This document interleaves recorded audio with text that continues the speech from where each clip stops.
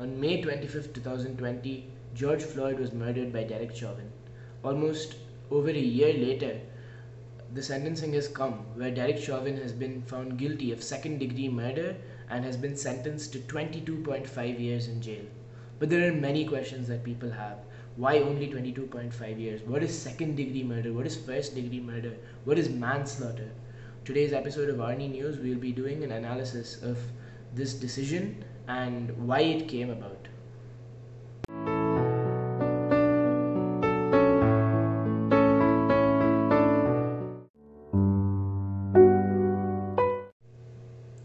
So I had to take a decision whether to recap the events of what happened on that day or not. But I feel that the coverage has been extensive and it would be quite insensitive if I, went over those events again, because again, this is not my place, to recap the events. I'm sure you can easily find that information out. I'm sorry, I usually try to give the full picture, but it is really not, under the scope of my ability to be able to recap those events to you, because that itself would be a 45-minute video almost. So that being said, let's try to do a legal analysis of how this decision has come about and whether it's fair or not. So you must be thinking, what is first, second and third degree murder? How does it matter? If you're killing somebody, how does the degree matter? Well, it does make a difference because I'll explain. So first degree murder is the most obvious, right? And I just like to preface that this is under Minnesota law, because this case has happened in Minnesota and the laws will be different in different places. But since this happened in Minnesota and we're trying to decide if this is a fair judgment, then we have to use Minnesota law. So in Minnesota, first degree murder has 7 possible offenses. Some examples are if you murder a police officer, if you commit a sexual crime along with the murder, and the most popular one, that's a very bad way of saying it, but the most common one is premeditated murder. That means you go to the victim, you kill the victim with intention to murder them, right? And this is quite hard to prove in court, because how do you prove that somebody has intention to kill someone, right? That's like, unless you have like solid evidence, that's very hard to prove. And that's why it probably wouldn't have been easy for the court to come to this conclusion, because how do they prove that he planned to murder George Floyd, right? So next, let's go to second degree murder. So second degree murder has 2 types, intentional and unintentional. Intentional second degree murder is a situation where the killing was not premeditated. So suppose you get into a fight and in a reaction you kill somebody. That is intentional second degree murder, because while you didn't plan to kill them, you didn't come from home thinking I'm going to kill this person, you still killed them knowing fully well that they will die if you shoot this trigger or if you stab them. You knew that and you still did it. That is intentional second degree murder. The other type, and this is what Derek Chauvin has actually been convicted of, is unintentional second degree murder. This is a reckless disregard for human life, right? That means that you did an action to harm someone, but you did not anticipate that this will kill them, right? And this is what has been argued for Derek Chauvin, because again, proving second degree murder, intentional second degree murder, is also really hard, because this practice of putting his knee on George Floyd's neck has been used by them and without the person dying, right? This is a situation where he did die because of the amount of time and the amount of suffering that he was put through. He did pass away, sadly.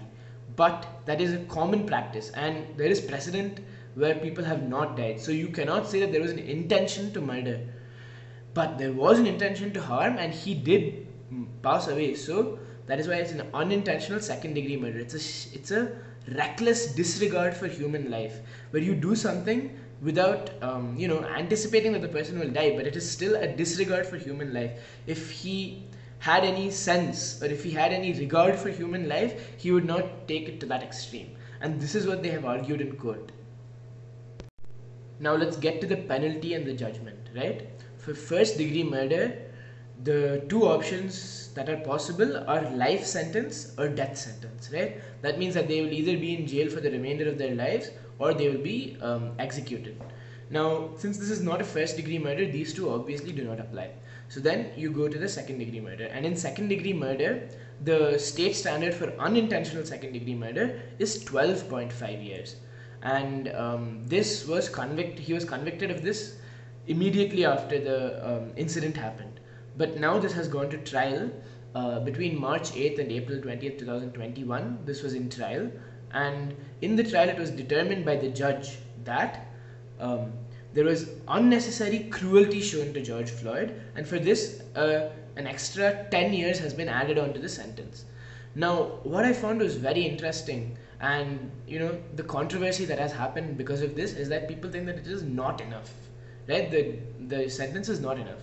But purely from a legal perspective, if you try to analyze it like how I have, this is the correct judgment, and especially you have to, I wouldn't say applaud the judge, but there has to be some respect shown that an extra 10 years was added. Imagine if this was a normal situation, he would have got out in 12 years.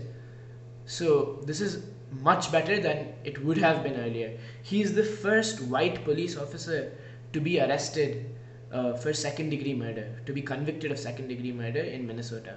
That is a historic precedent, and I feel like, of course, for the weight of this crime, and we cannot analyze this from a sentimental perspective, and that is exactly what the judge said as well. I have not made this judgment on sympathy or emotions, but I have also not made this with any political statement attached. But he said, I do feel, and I would like to extend my regards to the Floyd family, and I feel like the judgment that we have made has taken everything into account, but it is in the end a legal analysis, and that is why he did not, often these judges will try to make a profound case for their decision in the stand, but this judge has released a 22-page memorandum where he has provided a full legal analysis, which I implore you to read if you are interested in law, where he has justified his decision and how he came to this decision. And again, it's very easy to say from a sentimental perspective that he deserved more. Of course he deserved more, right? In normal circumstances we would say he deserves a death sentence because he took somebody's life, that too in such a cruel way. But if you look at it from a purely legal perspective, and if you see the precedent of other cases, very, very similar cases in Minnesota have been given as third degree murder or manslaughter. That basically means that they said that, it was completely unintentional without a disregard for human life. Third degree murder is like if you fall down and you push your friend off a cliff by accident. That is the amount of, leeway that third degree murder gives you, and very, very similar cases have been given that judgment. So this is actually a very important step forward, and the law has to be revised and checked. And of course, I'm not saying that the law is perfect, but from what the laws are right now, this is the correct decision, and it's a sad one, but it's the right one, not from a moral perspective but from a legal perspective. Usually I put what can we learn from this segment, but this was just a video that I wanted to make to explain this whole situation for people who do not understand all these terms and how this decision came about. So today I will not be doing one of those. So that being said, thank you for watching RD News.